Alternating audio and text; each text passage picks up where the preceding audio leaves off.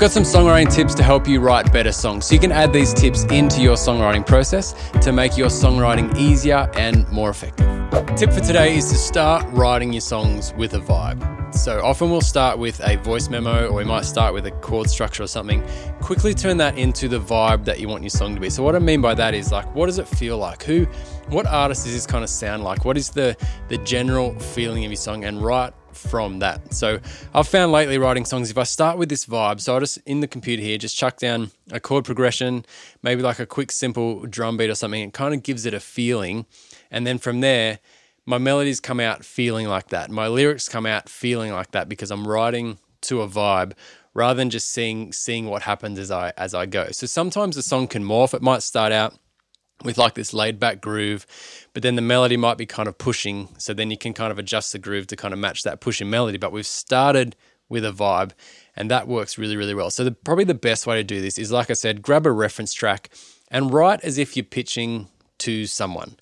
So you're probably writing songs for yourself to perform and record, and that's awesome. But if you can switch your head to kind of go, okay, I'm going to write a song that whoever it would be, let's say like you're into Shawn Mendes. You're like, I'm going to write a song that Shawn Mendes would want to sing, because that kind of gets you in a Shawn Mendes vibe, or whoever you want to be. So maybe you can completely flip that up and say, I always kind of write like that. So I'm going to push myself to write in this sort of different vibe. So I'm just going to pretend that I'm pitching this song to Maroon 5. And then you kind of write in a vibe of Maroon 5.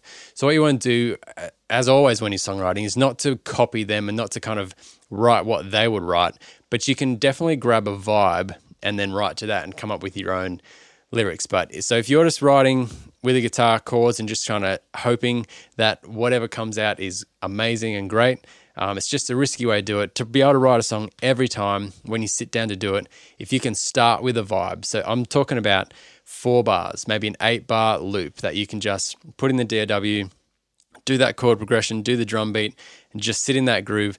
And you'll find that the melodies will almost write themselves. Once you get in that groove, in that flow, in that vibe, it sounds, you know what it should sound like, and you can subconsciously do that. So I've found both with melodies and lyrics, once you got a vibe, the song will just write itself. It's a really easy and effective way to get the kind of sound, to get the song sounding like you want right from the start, is to define that vibe right from the start.